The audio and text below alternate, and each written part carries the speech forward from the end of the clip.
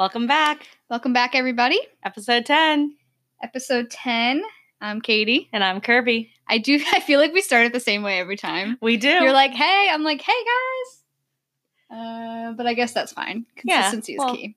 You got to know what the episode is, and I think it's nice to say I guess we're saying all the right stuff. Yeah. And our names, like if no one listens to it in order, which you don't have to listen to it in order, I think it might help if you want to hear about our week. But if not, then don't listen to it in order. I wonder if people that don't know us have a hard time, like, distinguishing who's who by our voices. Like, if they, I don't know. Because I always feel that way about other podcasts. Like, they say their name, then I'm like, okay, she has that voice, she had that voice. But then it gets hard to tell the difference, and then I don't know who's who. It doesn't matter. It doesn't really matter, no, because it's just two names and two people, usually. Yeah, we're insignificant. We're just bringing you the information you need to hear. We're the passage for the But now that you say it, I distinguish your voice over mine. Like, I know it. Well, yeah, obviously. Yeah, that's why I said people that don't know That's all that matters is that I know. I know which one. I know who I am. Yeah. We're sitting here in the rain. Yeah, so if you hear any high winds, it's because it's, like, currently a monsoon out. Yeah, I'm afraid your house might not withstand the winds. It probably won't. That's okay. You got anything to tell the people about your week? I don't, honestly. I'm boring. Let's admit it. I don't have anything to say. Well, this is backdated because by the time you guys hear it, Easter will already have passed. Yeah. Happy Passover to anyone who celebrates, and Happy Easter to anyone who celebrates. Yep.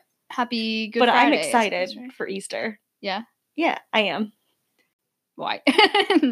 Oh, well, because it's like Scott's family tradition that you hide six packs. Yes. And it's like a $5 entry. So, like, instead of winning, like, a basket of candy, while I like candy, I do enjoy money. So you win money if you find your 6-pack first, which is pretty cool. Wait, that's sick. So it's not, I thought I knew about this, and I tell people about this because I think this is such a cool idea. I mean, I told my mom I wanted to do it, but she's like, that's too much work. Like, whatever. So basically, instead of hiding Easter eggs for children, his family hides beer for adults, and, like, you have your little empty 6-pack thing, and you find your beers and you put it in there and you get all 6, which I think is awesome. But besides the beer, you get money too if you find them all first? Yeah, because everybody who brings a 6-pack just puts in $5 towards a pot. And so last year, I was the winner. You were? I was. I didn't know that. And that actually is I guess I'm really good at Easter egg hunts for the first time because my friend out in Idaho, her family, they just hid a bunch of, it was like a mixed group of people. It was like college kids and, like, just little kids. Mm-hmm. So they hid actual Easter eggs with candy, but then they also had $150, $150. What the hell? Yeah, which the family just contributed. Like, we did not bring anything to the table. Wow. But they were hard-ass Easter eggs. Like, well, yeah, for $100, you gotta believe it. That's like, wow. So it was actually, I felt like it was rigged because me and my roommate both won. And so we took home, like, the prize 1 and 2, and we just put it together in, like, an alcohol pot. But I remember distinctly because they gave clues because they were so hard to find. So they were, like, the adults would be like, check over on the east side and look down low or something. Something like ridiculously hard that you would never find. But the one that I was second place, I think, and my friend was first, I think, if I'm recalling it correctly, because hers was literally hidden inside a fence post. And you know those, like, fake fence posts that are they're not like aluminum, but they're like white and they're hollow. Yeah. But the top comes off of those, and they literally placed it, like, inside. like all the way down? No, there's usually, like, a wooden post inside, and then the white part covers it, and then, like, the top of the white, like, goes on top, so the top just comes off. But, like, you would literally never find it if the clue wasn't, like, look inside the fence post. Yeah. So, unless you're a professional Easter egg hunter. True. So, yeah, I can say I do enjoy Easter egg hunts. Damn, yeah, you've gone on some pretty good hunts. In my adult ages, yeah. I think my family needs to step it up. Yeah. I mean, you're welcome to share the tips, you know. Yeah. Bring it out to the masses. Yeah, I'll tell my mom she should have had $100 bill in there. Yeah. She'll laugh at you. Yeah. Oh, my God. But anyway, yeah, so all your listeners out there, happy whatever you celebrate. Yeah, exactly. Okay, well, I think that's enough. Yeah. Background. I think we should just jump into the case. It's a big case. Yeah. So this week, we'll be talking about a case that has become one of the most notorious cold cases in all of New England, involving the largest and most expensive search for a missing person that has ever taken place in the state of Massachusetts, still to this day. We're talking about the devastating case of the disappearance of Molly Bish. So Molly Ann Bish was born on August 2nd, 1984 in Detroit, Michigan. A couple years after she was born, her family ended up moving from Detroit to Warren, Mass. Warren is a small town in Worcester County, Mass, bordered by Ware, West Brookfield, Palmer, and Brimfield. It was the kind of town where neighbors all knew each other, and the residents hardly ever locked their doors. The Bish family made the move from Detroit to Warren largely in hopes of escaping the inner city violence that they lived around in Michigan. In Warren, Molly's mother, Maggie Bish, was an elementary school teacher. Her father, John Bish, was a probation officer. Growing up, Molly was the youngest of three with an older brother and sister. She was athletic, playing soccer, basketball, and softball at the local high school, where she was also an honor roll student. She had blonde hair and blue eyes and weighed about 120 pounds. So at the age of 16, Molly got a job as a lifeguard at a local pond. Starting the summer of 2000, she was lifeguarding at Cummins Pond in Warren. Cummins Pond is a small man-made pond surrounded by woods, and it's very secluded. She had lifeguarded there for only 7 days when her and her family got some disturbing news. On the morning of June 27th of that year, Molly and her family were told that one of her friends, a teammate on her softball team, had been hit by a car while riding her bike to work. The girl was in critical condition with a very bad head injury. Given the news, Molly was quite sullen and worried, obviously. We read that they were actually really good friends. However, she had a big day of work ahead of her that day. It was actually the first day of swimming lessons at the pond, so she kind of had to put her nerves aside and focus on the children for the day. Molly was running late that morning, so she was in quite a rush. Her mother, Maggie, drove with her in the car on her way to work. Molly was not yet 16 and a half, the age a person must be in Massachusetts to drive alone. The two women stopped at a local convenience store to pick up water bottles, and surveillance footage shows Molly and her mother in the store making their purchase, and then it shows them leaving the store at 9:50 a.m. They then stopped at the Warren Police Department so Molly could pick up a two-way radio, which she was required to use while she was on duty. When they arrived at Commons Pond at 10 a.m., Maggie dropped her off, wished her a good day, and then headed off. As the first children began arriving for their swim lessons, their parents quickly noticed that the lifeguard chair, equipped with a whistle and some personal belongings, was not staffed. At first, nothing was thought of. The parents just assumed the lifeguard was running late or had snuck away to hang with friends or whatever. In fact, one of the moms even picked up the lifeguard whistle and assumed the position as they commenced the swimming lessons. Eventually, this mom decided to inform the head of the Parks Division, who was Molly's boss, that the lifeguard was not there and was neglecting her job.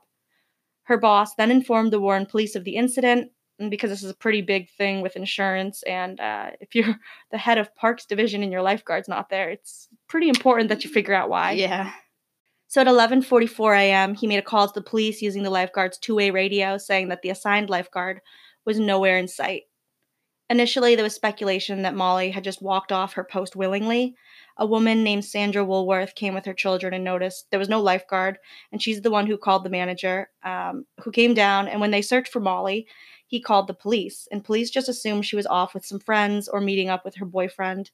But after 3 hours and she still hadn't returned, they then decided to notify Molly's family. Around 1 p.m., Maggie received the phone call, and on the other end, a police officer was informing her that several people had reported that there was absolutely no lifeguard on duty at the pond that day. Being pretty alarmed, Maggie drove back to Cummins Pond in search of her daughter and found Molly's towel, flip-flops, chair, an open first aid kit, radio, and lunch sitting all by the shore, but there was no sign of her girl. Police searched the shores of the pond and the surrounding woods, but they found nothing. So immediately alarms were kind of going off in Maggie's head because she knew her daughter. I mean, this was one of her first big important job, and she'd only been there for a little while. And she knew that Molly was really excited about starting this job, and her other siblings had always been very responsible, being an honor roll student, having 3 jobs. She was just kind of saying it wasn't like her to just kind of leave her stand. She was kind of a worrisome girl. She would be afraid that she would lose her job or she would get in trouble, especially after only being there for a few days. Meanwhile, the police were not all that concerned. There was speculation that perhaps Molly was really upset about learning of her friend's accident, so maybe she just got really upset and she ran off. They actually checked the hospital to see if the girl had any visitors that morning because maybe Molly had gone to check on her, but there was nothing. Molly's mother and sister immediately began doing their own detective work, getting in contact with all of Molly's friends to ask if they've heard from her. Molly's sister, Heather Bish, went to Molly's boyfriend's house. The boy was just waking up, and they told him, or he told them that he had not heard from Molly that morning, but he didn't really seem too concerned. Maggie, on the other hand, was kind of becoming hysterical. She was arguing with police, saying, why would Molly up and leave without her shoes? That didn't make any sense. There's a lot of forest around the area. There's probably a lot of like pine cones and leaves and stuff that would hurt. So she just thought that the theory that she just up and left or went to meet friends or something just didn't make any sense. And then soon local police started to kind of agree with her, and they decided to up their concern a level. So state police investigators were called in to the scene.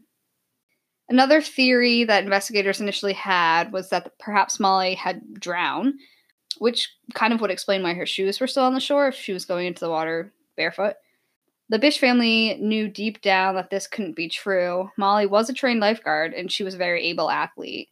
So they kind of thought it didn't make sense that she would just go off on her own and end up drowning. Nevertheless, a diving team was sent out to the pond to search through the murky waters. They searched the waters for many hours, and as the sun began to go down, lights were brought in so the search could continue. Several hours later, the diving team and search parties who were combing the surrounding woods came up empty-handed. They called it off for the night, planning a larger search party the next morning. Following her disappearance, Molly's friends and family created a website and email chain to circulate word of what happened, and in hopes of getting any information they could. Maggie, Molly's mother, soon remembered something, though. She thought she had seen a suspicious man the day before her daughter had gone missing. On that day, she had driven Molly to the pond for work just as she always had. When they pulled up to the parking lot, Maggie noticed a man parked in his car, smoking a cigarette. She walked Molly down to her spot on the pond, and when she returned, the man was still there in his car. She got back into her car and waited, watching to see what the man would do. She claims that this guy was just kind of glaring over at her, not saying anything, but just staring at her, and she kind of got this very, I guess, like mother's intuition kind of thing, where she was just getting bad vibes from this dude, basically, and she was getting really nervous, and she didn't really want to leave her daughter there with this weird guy there. So she stayed in her car and waited, and then after several minutes, this sketchy guy just drove away. Admittedly, the man was not there the next day when Maggie dropped Molly off for work. However, a sand truck driver reported seeing him parked in the lot just minutes before the two women arrived. There was a sand company there that day dumping sand onto the beach because it's a man-made pond. And later that day, a worker noticed a similar white car to the man's parked at a nearby cemetery, which was connected to the pond by a path. Maggie informed the police about the man she saw, who gave her these really uneasy feelings. She worked with a famous sketch artist, Jeanne Boylan, to create a composite of the man she had seen. He was described as having brown hair and a mustache, dark eyes, and approximately 50 years old. Once complete, Maggie swore this was the man that had taken her daughter. Following Molly's disappearance on July 27th, an extensive search immediately ensued. In fact, it would become the largest and most expensive search for a missing person that has ever taken place in Massachusetts to this day. Remember, we're talking about the missing daughter of a probation officer. Posters were hung all over the small town, lining storefronts and bulletin boards. The local residents were forming their own search parties to help, and there's a lot of wooded areas with multiple trails all over the area that just kind of branch out, so there's a lot of ground to be covered. Given that Molly's first aid kit was left open on the shore, police and the Bish family believed that someone had faked an injury, and while Molly was bending down to search the kit, she was taken. It would be very easy for her abductor to take her away from the pond and travel through the wooded paths totally unnoticed. Police also made public the sketch of the man Maggie was suspicious of. They received hundreds of calls from people all over the country, and everyone knew someone who looked like the person in the sketch.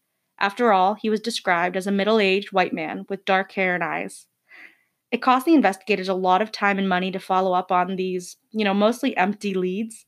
The DA even ordered a search of 125 white vehicles in the area because a suspicious man was seen last driving a white car.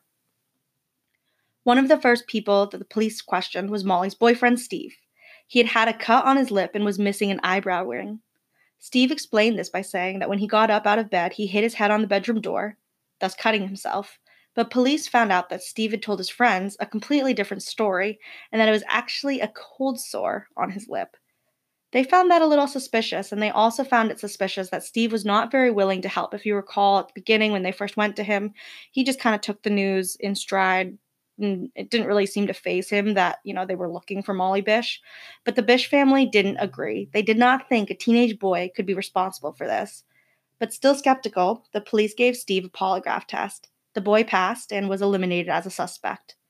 The extensive searches and interviews were sadly to no avail. No signs of a body or struggle or any evidence at all was found. The state police were practically living in the local Warren police station, working endlessly on this case, eventually moved out, continued their work from their Worcester office, and it seemed that Molly had vanished without a trace. Mm-hmm. Yeah, I think that's one of the craziest parts of this whole thing, is just that they couldn't really find anything. It was kind of the perfect scenario to get away with a crime like this because there was no body, so that's missing. Like I said, it's like it's a very secluded pond. It's a lot of woods, so it would be hard to have witnesses see something if he was in the thick woods. And I think it was just very disturbing that like we said, her first aid kit was open. So I know we said this, but it's what a lot of people have this theory, and I think we kind of agree, like, this is probably the most probable case, that somebody kind of just came up to her in that, like, the early morning before anyone arrived, and he was like, oh, I'm her, or whatever. He said something that he needed help, so she would probably reach down, look inside this kit, and then he would just take her and bring her somewhere. So, I don't know. It's got to be incredibly scary for a family to go through this and then not have any idea who would do it. And I'm guessing also for everyone else in the surrounding town. I mean, this was a really small town, like we said. Basically, they're kind of left with nothing. They didn't find anything in the local woods. They didn't find anything in the pond. So they had nothing to hold on to. That is until almost 3 years later. In the fall of 2002, a hunter noticed a blue bathing suit in the woods on Whiskey Hill in Palmer, which is one of the nearby towns or surrounding towns. The bathing suit was the same color as the bathing suit that Molly was wearing on the day she went missing. The hunter didn't really think anything of it at the time. In May of the next year, the hunter mentioned what he had seen to a man named Tim McGuigan, who contacted the police. DNA evidence from the suit was tested to determine if it actually belonged to Molly. Results came back with a positive match to Molly.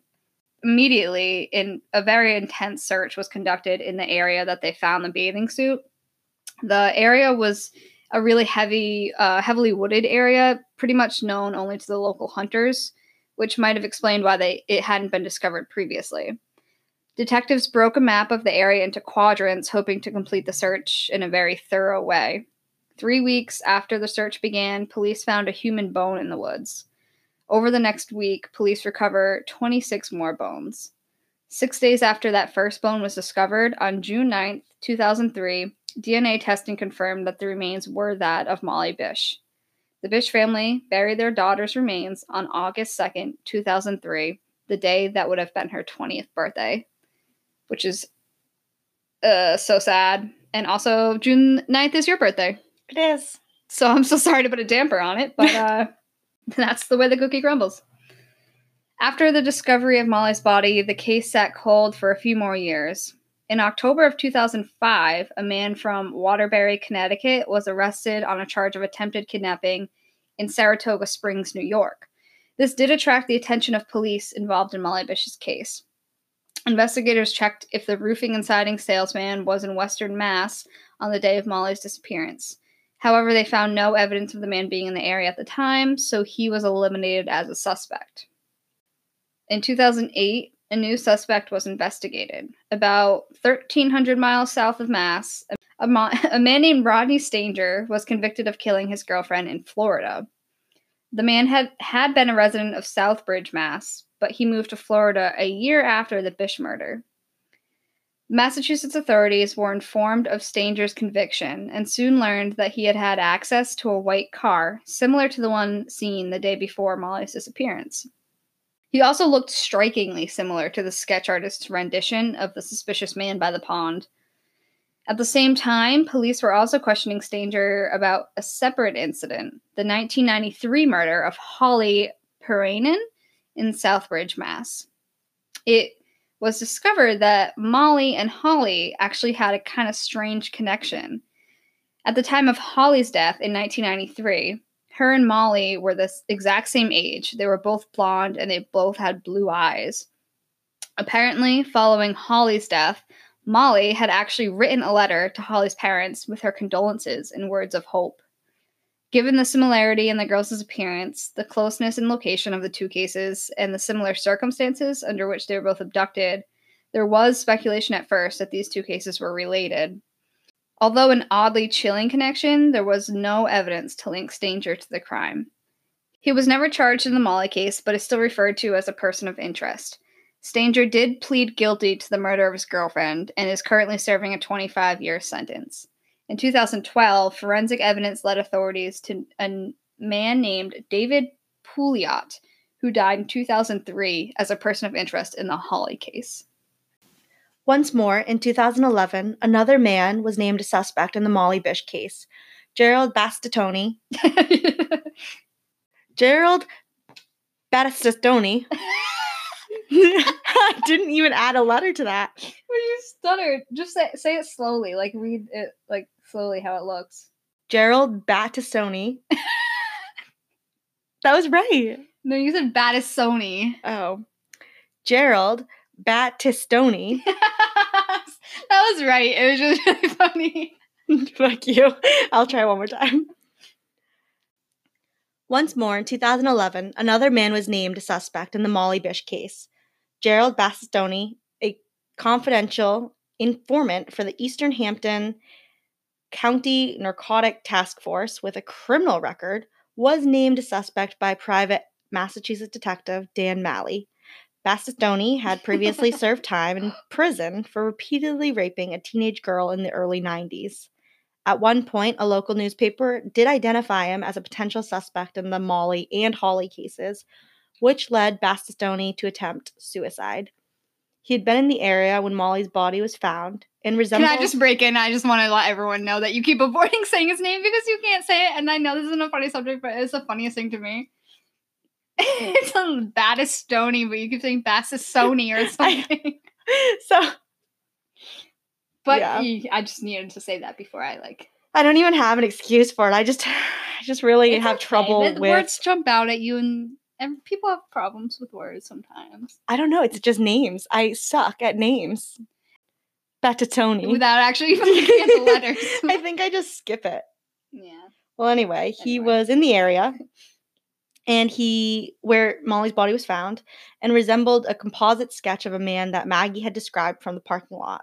The Massachusetts State Police sent a DNA sketch of Battistoni to Texas for testing, but apparently results did not yield any positive connection, so he wasn't arrested for the involvement in the case. Gerald Battistoni died in November 2014 at the Lemuel Shattuck Hospital in Jamaica Plain. If he wasn't the suspect, he could have been connected or had information. So a lot of people think that he at least knew of the case or at least knew some facts, and they felt that him passing away left even more holes in the story that couldn't be filled. Mm-hmm. I mean, he has a criminal record, so he probably knows people. He probably knows other criminals. I mean, he was also a literal informant for the narcotic task force, so he probably had a lot of information, knew people in the area. So I think they were saying it's kind of it might be a big hole in the case now that he's not here to talk about it. And as of this day in 2019, there have been 0 arrests made in the murder of Molly Bish. However, the Bish family remains determined and the case has not died out. Last year, detectives at the Worcester County District Attorney said that they're testing more evidence found from the pond and woods area where Molly's body was found. They're just testing it against DNA samples of some people that they have, and they're asking others to just voluntarily give samples. The DNA testing is being handled at labs in Massachusetts and out of state. The Worcester County District Attorney, Joseph Early, had this to say about the new testing, quote, "As you know, 24 to 48 hours is ideal when you like to solve a homicide, and time can actually be your enemy after that. But after 18 years, time can be your friend because relationships have evolved, people have died, relationships are over, and sometimes people's consciences have come forward to talk a little bit about more than they would have in the past." End quote. Which I totally get that. I do, especially if you're giving DNA and say it was your uncle who did it or something and you would never have known that, but you have familiar matches. Yeah, between getting DNA from as many people as you can and maybe trying to find family members. But then also, like, it's true, after so much time, if you can't get it right away, which would be the best thing, it's like after so much time, you know, maybe the girlfriend of the guy that did this knew at the time or had a thought, but she's like, well, it's my boyfriend, I'm not going to say anything. But then like 18 years later, what if they're not together and she decides, I'm going to tell someone now? Something like that. Or someone dies and someone else comes forward and says, hey, I know that they did something. I think that happens a lot in cold cases. It's just like after time, someone finally decides to talk. So I think that that's what Joseph Early is talking about, and they're kind of hoping that something like that would happen in this case. Yeah, which led them in October of 2018. The investigators actually went back to the former campground in West Brookfield with ground-penetrating radar. The device, the ground-penetrating radar, sends signals into the ground that a computer reads, essentially allowing you to see underground. So the Bish family hired a private investigator. Her name was Sarah Stein, and she said, quote, "We did find very compelling areas of interest and items on the surface of the ground that led us to something that is buried," end quote. Apparently, a tip revealed that a similar white car to the one believed to be owned by the person of interest in the case could be buried underground at the former campground. While nothing came of the initial radar session in October, investigators said they'd be back out at the campground in the future to use the device again. Mm-hmm. That's the last bit of information about that I could find. I think the last time that they did it or talked about it was in late last year, and I haven't found anything since then. But I think there will be soon. I think especially now that the weather's getting warmer and they can actually start to like dig up ground and stuff, I'm thinking that more is going to happen. So, I mean, if it does, we'll have to stay on the case. Stay on the case. Yeah, it feels like they've made a lot of progress since 2000. In 18 years. Yes and no. I mean, they still don't know who it is, which is sad. But I think but the fact that they're still getting tips and stuff, things are just coming out over time. Yeah, which, I mean, the tip about the buried car itself, it came from like a tip campaign that the Bish family held in 2014. It's called Just One Piece. So, I mean, it's known that the Bish family has remained very strong throughout this whole time. So I think that's one of the reasons that this case isn't just dead. I mean, there are still investigators solely on this case looking for evidence and doing all that they can. In 2004, Maggie and John Bish founded the Molly Bish Center and Foundation in collaboration with Anna Maria College, which it's basically dedicated to improving safety awareness. They do a lot of work with creating and distributing missing children pamphlets, including taking photos and videos of children to be kept on record should the day come when that kind of evidence is needed. So it's funny because I was hearing about this and I was thinking about my childhood because me and my sister did this kind of thing when we were little. I don't know where it was. I don't know if it was like some kind of town run event or whatever, but my parents they would have these tents up somewhere and my parents would take us, and basically these people like took photos of us and they would also videotape us. They would ask us a couple questions and videotape us. I guess just so that they had a current picture of us and also knew what we talked like, what we sounded like. I specifically remember one of them, like they would just ask you like what's your name? Do you have any siblings? Stuff like that. And one of the things they asked me was what's my favorite kind of ice cream? I was like, chocolate. I like chocolate. Yeah, literally. Which I don't even like chocolate ice cream. I think I just got nervous and said that, but whatever. So they made these videos and we were able to take them home. And we did it a few times. Like, so maybe when I was like 4, 5, 6 or something like that. Yeah, probably each year though, like festival or town had a fair or something. Whatever this thing was. So like for us, it just went in our home video collection. And whenever we would like go watch home videos, we would watch these videos of me and my sister being interviewed and me being like chocolate. Yeah. And it would just be funny. Next year it'd be like vanilla. Yeah. I don't know why I'm giving you such a deep child accent. I know. I was too. I don't know why. But like in reality, which I didn't realize at the time and like didn't really even think about again until now, those were things that they had set up that it was very similar to stuff that the Bish Foundation did, where they wanted current pictures and videos of children to just be on hand. Like, God forbid you need them one day. Yeah, so the copy would be given to the parents, but then also it'd be on file somewhere. Yeah. In case you needed them. Did you ever do fingerprints? I think so. I don't remember, but yeah, because we didn't do those with the videos or anything, but I remember the police department or police county, they came out and they did fingerprint printing with the ink and stuff. Yeah. And we just thought it was like super fun. Yeah. You didn't have to do classwork. So you're like, yeah.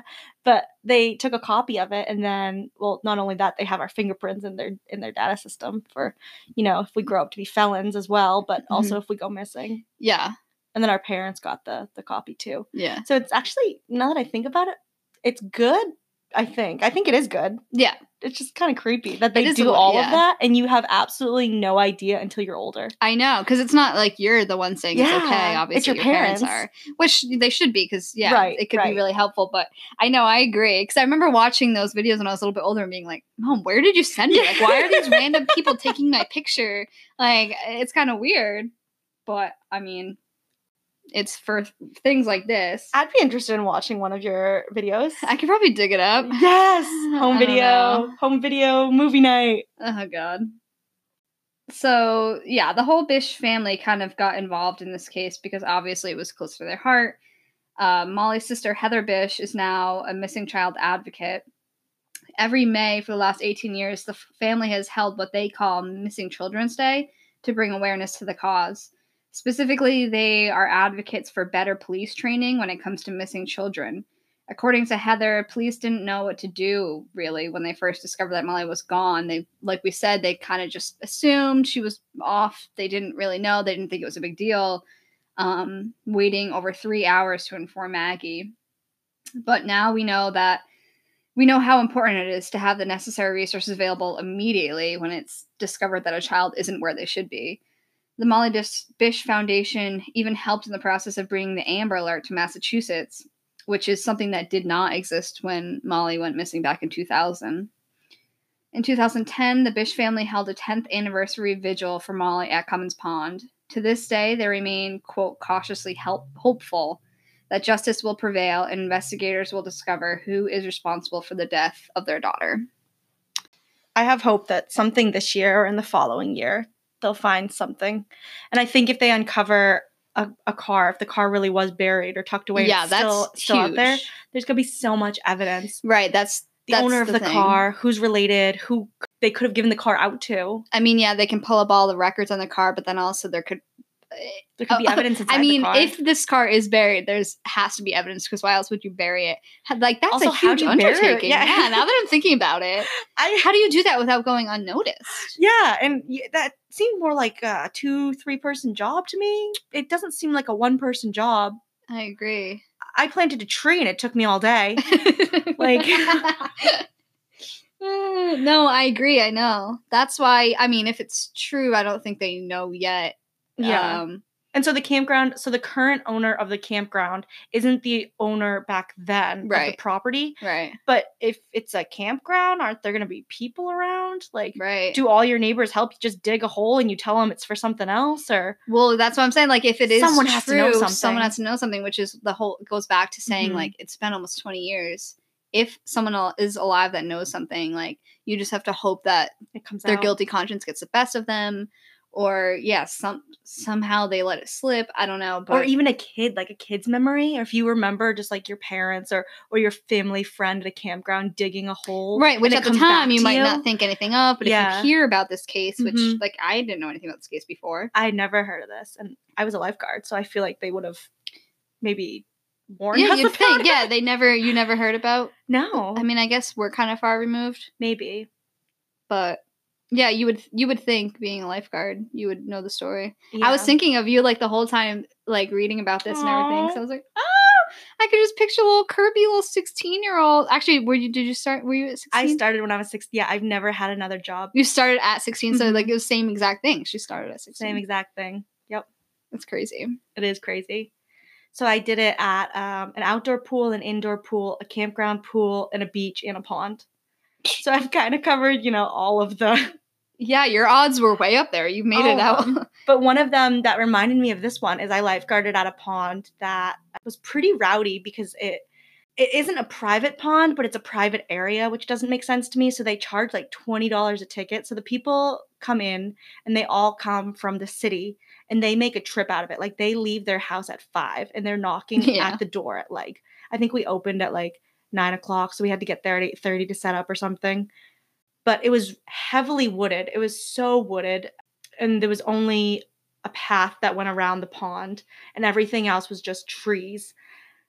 And that's all I could think of this entire time was like, this is the perfect place to someone to kidnap you. Yeah. I don't know. So you thought that, but were you ever actually nervous at any point? I don't think so. Like the people that came usually came with kids. The most scary thing was honestly hypodermic needles left on the ground. Oh, yeah. So like every day you combed the beach for hypodermic needles Mhm. and then trash as well. And then the only crazy thing that happened at the pond when I lifeguarded there was I wasn't there that day, but there was like a stabbing. One of the lifeguards was trying to get the people to like settle down. They were being too rowdy or something. And one of the guys just like whips open a pocket knife and like tried to stab him. The lifeguard? Yeah. And the Oh my lifeguard was like, God. whoa, like I'm just here to like keep the peace. Like, but other than that, sometimes we got food. Like people would grill us hot dogs and stuff, but it was weird. So were there any like regulate? Because I mean, this was 2000, and this girl was only 16, and from everything I read, it seems like she was the only one on duty. She was alone. Her boss was somewhere, but not like out there at the time. Yeah, no. Well, I worked for the town, so the town's rules were a little bit different. Private lifeguarding was completely different ballpark because in the town you had to have a buddy. It was unacceptable. Like if there's only one lifeguard, like even if you were the first one to show up, you couldn't go like on the beach or do anything or start anything until another one came on. I mean, you could like wander around, but like you weren't supposed to start until another lifeguard got there. Mm-hmm. And so the pond one for the town, there were at least 6 lifeguards on at all times. Wow. Yeah, so it wasn't even like just 2 people. Mm-hmm. And then I worked at a smaller pond one that was like a day camp kind of thing too. And that one, there were only 2 lifeguards. Okay. So at any given point, I mean, technically there could be one because if I had to go to the bathroom, there'd only be 1 lifeguard on duty. But it's not like I was in the bathroom for like 5 hours. Right. But the private one, oh my God, I can't believe I lifeguarded at so many places. But the private campground one that I worked at, I was the only lifeguard on duty at all times. So if I went to the bathroom, I went to the bathroom. If I took a break, I took a break. Like, and that was a pool or it was a pool. pond? Okay, Yeah, it was an indoor pool. pool, Yeah, and it was like that. literally 3 feet. Didn't you get free ice cream there? Sometimes they gave it to me. Oh my God, I remember that. I was always jealous of that. The ice cream part. You worked at an ice cream shop, yeah, though. I did. I always got free ice cream. I forgot about that. Yeah. I felt so abandoned there, though. I literally worked 9 to 5, and it didn't go over because the pool closed at 5, I guess. Oh, no. This was the weird part. So I worked 9 to 5, but the pool was open until like 8 o'clock. And just no one was on duty. But I just left 9 to 5. Like, that is weird. It must Isn't have that like kind of signs weird? or something that say like no lifeguard. yeah, there was signs like everywhere that said swim at your own risk. And then people would always be like, almost affronted that I was there. Like they'd walk in, read the sign, and they'd be like, why are you on duty? And I was like, well, I can leave if you want me to. Like, Yeah. it's no big deal to me. Yeah. But that one was pretty crazy too. Because most of the time, like people, when they go to pools, they just want to get drunk. So it's just like a bunch of drunk people with kids Oh God. at the pool. Yeah, that's never fun. No. But yeah, probably the like craziest ones was at the beach. That's where like all the stories happen. Yeah, that seems to be the scariest one too, because it's not like an indoor place where there's security cameras. It's just the woods. Yeah. And you had the same thing, right? Like they call it a two-way radio, like a walkie-talkie thing. Mm-hmm. But ours wasn't for the police. Ours just went to like each other. Mm-hmm. It wasn't like a long distance one. It was literally like 5 feet. Oh, that's not good. Like, it wasn't very long. I mean, you could radio to the last lifeguard. Mm-hmm. It was like in a row, and then we'd just take turns. And one of the ponds was a dual side, so like there'd be 4 on this side and then 2 on this side. And it was almost like punishment if you got sent to like the small part, because you had to get sent with just one other person. Oh god, what if you didn't like them? Oh, that's the thing. That's why it was always punishment, because they always sent like the person they didn't like, and then someone had to like step up and take one for the team to like go to the other side. Sounds terrible. I only had to do it once. And I forgot about this. So I went the one day I did it because I was just like, all right, guys, like, fuck it. I'll just go over there. Like, just send me and, no named guy over there. Like, we'll just do it. And they're like, oh, thanks. Are you sure? Are you sure? And everyone played the like, oh, I'll go if you don't want to. Yeah. And I was like, you know what, guys? I'll just go. Yeah. So we went, and it's like the whole day. You sit over there from like 9 to 5 by yourself with this person, and you have to like talk to them. And he pulled out a gun from his backpack.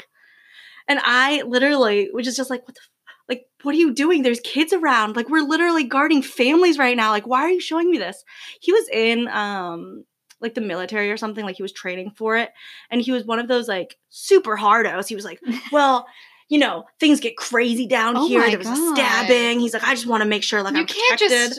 Yeah. And I was like, okay, so this is the last time I ever come to this side with you. Yeah, literally. That's why no one wanted to go over there. I have no idea, but I also, probably bad on me, I never told like my manager or anything about it. And I never told any of the other lifeguards. I was just like so scared. I was like, okay, bye. No, that's so scary. That's not okay. Like you said, there's children everywhere. You can't. Yeah. I just don't even know. And I just kept trying to be like, all right, so do you mind if I go for a run right now? Or like, do you mind? Because you could also do that too. So like, I guess in that sense too, there could be one lifeguard on, because you could say like, hey, I'm going to go take my break and I want to go for a run. Yeah. So. But just the fact that there's a rule everywhere now that you can't just have one. Like. Yeah. I guess. Yeah. I mean, back in 2000, everything was different. Oh, I told you about that time, though, that we had parking attendants for this one pond to get in and pay. And they put me, like, in the back from 9 to 5 in, like, a wooded area. And only 2 people checked on me the whole day. Yeah. So that was the only time that I was, like, truly alone, that I felt like I was alone. I had a walkie-talkie, but still. But it's the same thing. If somebody grabs you out of nowhere and you're unsuspicious, you're not going to be like, you can't get it. A couple people drove by that were, like, patrons or whatever, and I just collected their money and tucked it in my... Probably no one would really try to get my money, because I didn't really have that much. But, yeah. But it might not be the money that they're after. I would just give them my $40 then. I'd just be like, 2 people came in, take the 40. So, yeah. Yeah, that's crazy. I would not want to lifeguard again. No. No, I don't want to do it. Yeah, I mean, I feel like lifeguarding is very much like either you're 16 to 20 or you're like a weird old man that lifeguards with the kids. That is so beyond true. Right? So it's like, you probably shouldn't lifeguard. Accurate. Yeah. That is so, like, I have so many weird ass stories from just lifeguarding alone. And you wouldn't think it, because you literally don't talk to anybody. But it definitely was a comfy ass job when I was 16. Like 16 to 18. It was like the job to have. Yeah. You're making like above minimum wage. You're swimming in your spare time. You get to run in your spare time. And then like once you hit 18, you're like, all right, this is it. Like, I can't do this for another summer. No, I remember like all the cool kids were lifeguards. She's out. I shouldn't have said that. That's going to put you on like a high horse. Yeah, like an ego trip. Yeah. Whew. But I mean, yeah, like you said, it's a big job for someone that's turning like 16, because it's a huge responsibility.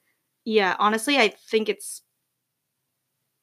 like too much of a job. I would prefer pools just put out like signs that say swim at your own risk, because I mean, you really put your life in a 16-year-old hand? Yeah, like, exactly. No. I know they're like weird old people, but like I would trust an older person over like 20 and above. Although you have to be fit. Not necessarily. They were some not fit lifeguards. I don't want to say anything like derogatory towards them, but they were not fit. Yeah. But I wouldn't trust someone that I thought was like, oh, I don't know if they're fit. Okay, So but also, like, think of a 16-year-old. Like, when I was 16, I weighed, like, 125, 30 pounds, right? And then some of the people at the pool probably were close to, like, 300 pounds. And I know water makes you lighter, but there was, like, some activities that you have to do to pull someone out of a pool or even from the pond or beach. I did not, and I'm a good swimmer. Like, I swam in high school, but I don't have faith that I could pull somebody of that stature out of the pool. Yeah. I just don't. But, I mean, there does need to be someone, like, avidly watching, and even if you can't save them, you need to, like, tell people. So, that's the first step, I guess, is that there's someone just to recognize if someone's in trouble so you can let other people know and then try to save them. I mean, I don't know. I'm not a lifeguard. I'm no lifeguard. I'm not a lifeguard. Yeah, I guess. I don't know. It's tough. Yeah. They did close a lot of the lifeguard positions in, like, 2010-ish, I guess, like, across the state just because of funding. They deemed it not a state fund, I guess. Mm-hmm. So you just have to do it at your own risk, basically. Right. Yeah. Well, with that background in lifeguarding, that's why I kept thinking of you this whole time, and I was like, oh. But, I mean, like I said, that's back in 2000, so things were a lot different, but... Yeah, now everyone has phones when they lifeguard, and it's like, are you watching me, or are you just, like, texting? Yeah, that's the thing. I think that's another thing that probably would have definitely helped. Oh, for sure. Like, obviously, but, you know, she's probably, if it was today, she'd probably be, like, Snapchatting people while she's waiting for these kids to get there, or, like, whatever, so her friends would know if she, like, was okay and just walked off on her own, or if somebody took her, but... So was she she was the one teaching lessons. She was the swim instructor. She was swim instructor / lifeguard. I guess. I wasn't really clear on that. Yeah, no, so nothing ever, like, clarified that. Or if there was an instructor, or if, like, the parents were just supposed to instruct their kids. I'm not too sure. Yeah, because I remember one parent just, like, took the whistle up and was like, all right, she's like, I guess I'll just be the lifeguard. I think it came across as sounding like they were even mad, like, because they thought this girl just didn't show up and she was an irresponsible teenager, 16-year-old. They're like, why is this girl not here? So they were, like, mad, and they told their boss, and her boss was mad. I think he also had the same assumption. He was just like, oh, this girl is not responsible. So he was calling the police, like, ugh. But then, obviously, they found out that it wasn't her own doing. She wasn't just... And it's in my opinion, anyway, that I think the most likely theory is what they kind of believe, where somebody came up to her saying that they needed help, and she was in her kit or whatever, and they stole her. And I do think that probably it does involve the white car and the man that Maggie saw. I think the car's related. I mean, even though there's no, like, hard evidence, I think it is, like, a mother's intuition is something that you can't just, like, put aside. Like, that shit is strong. Yeah. So when she says that, like, she wholeheartedly believes that was the guy, I'm like, I don't know. There's definitely something to that. And I think that even though they haven't found evidence about, or linking this Stanger, whatever, to her, I don't know. I think he's probably the most likely. Really? Yeah. And I think that they think that too, investigators, but they can't. Right, which is why this is so important if the car is there, buried, and they can find evidence. I mean, he's still alive, so they have his prints and DNA, so if they can link him to it, I mean, that would be amazing. Yeah. It's either he pulled the stunt when she opened the first aid kit, while she's bending over looking, grabs her, or... They did say, like, the last trace of, like, her when they went and found it was in the cemetery through the path, like, from the pond. Oh, yeah, that wasn't there a dog or something? Yeah, they like, searched it. So my other guess would be, like, he knew he wasn't strong enough to get her from there, and so he's like, oh, my son just tripped and fell. We need a Band-Aid up here. We need some gauze or something. So I would be interested to know if there's anything missing from the first aid kit. But I think he might have pulled the come help, like, someone else needs help, like, come. And then she followed him up to the cemetery, and then there was someone waiting. Even with that, I still think it's really weird that she didn't have her shoes. Like, I know she was in a hurry, but the shoes were right there, and it's got to be uncomfortable in the I don't think it's super weird if that happened, just because it would be an emergency and it'd be like super rushed that she wouldn't even think to like slide the sandals back on. Yeah, maybe. And then they were also saying like the kit was still there, so there's like got to be fingerprints on it, but because this wasn't an obvious murder case right away, it was just a girl missing. There was so many people in the area. There were so many people looking through the kit, opening it and closing it. So there was fingerprints of like investigators, other people that worked there, her family. There were footprints everywhere. I mean, it's sand. Yeah.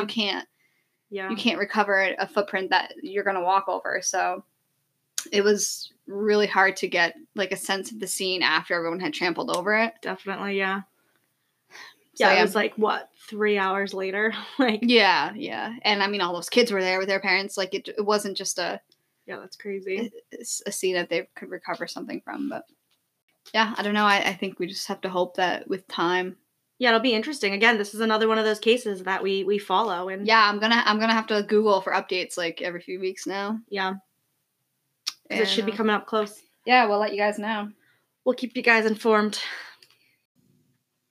Okay, quick plug. Follow on Instagram and Facebook, Killer Babes Podcast. Follow us on Twitter, Killer Babes Pod. And at any time, you can email us, killerbabespodcast@gmail.com. We love hearing from you guys. A lot of you have reached out. It means a lot. So thank you very much. And thanks to our new listeners if you're just coming in. Yeah, that's all I have. Welcome. But I will say, you guys need to step up your game in sending us your hometown stories. Ooh, yeah. I mean, a couple of you have told me that. But if you're from New England, please, we want to know those little stories that you don't, like, read about or hear about besides, like, just your family knows about it. So, yeah, feel free to email. Or even just, like, DM us on Instagram or whatever. Yeah, DM us. Slide into our DMs. All right, cool. All right, with that, I want to go drink some beer. Yeah, we're going to go check out some places in maybe Providence, maybe Massachusetts. We don't know. Maybe Connecticut, wherever the road takes us. But you know it'll be entwined in one of our next upcoming videos. Yeah, I'm sure you'll hear about it. Not videos. Podcasts. Yeah. I don't know why you always say film, too. You're like, time to go film. I'm like, we're not filming. I don't know. You say that. Do I? Yeah. Oh, no, I'm going to be so conscious of it. Sorry. All right. Well, thanks, guys. Thanks for hanging with us. Yep. Hope you enjoyed the story. And we'll see you next week. Peace out. Bye.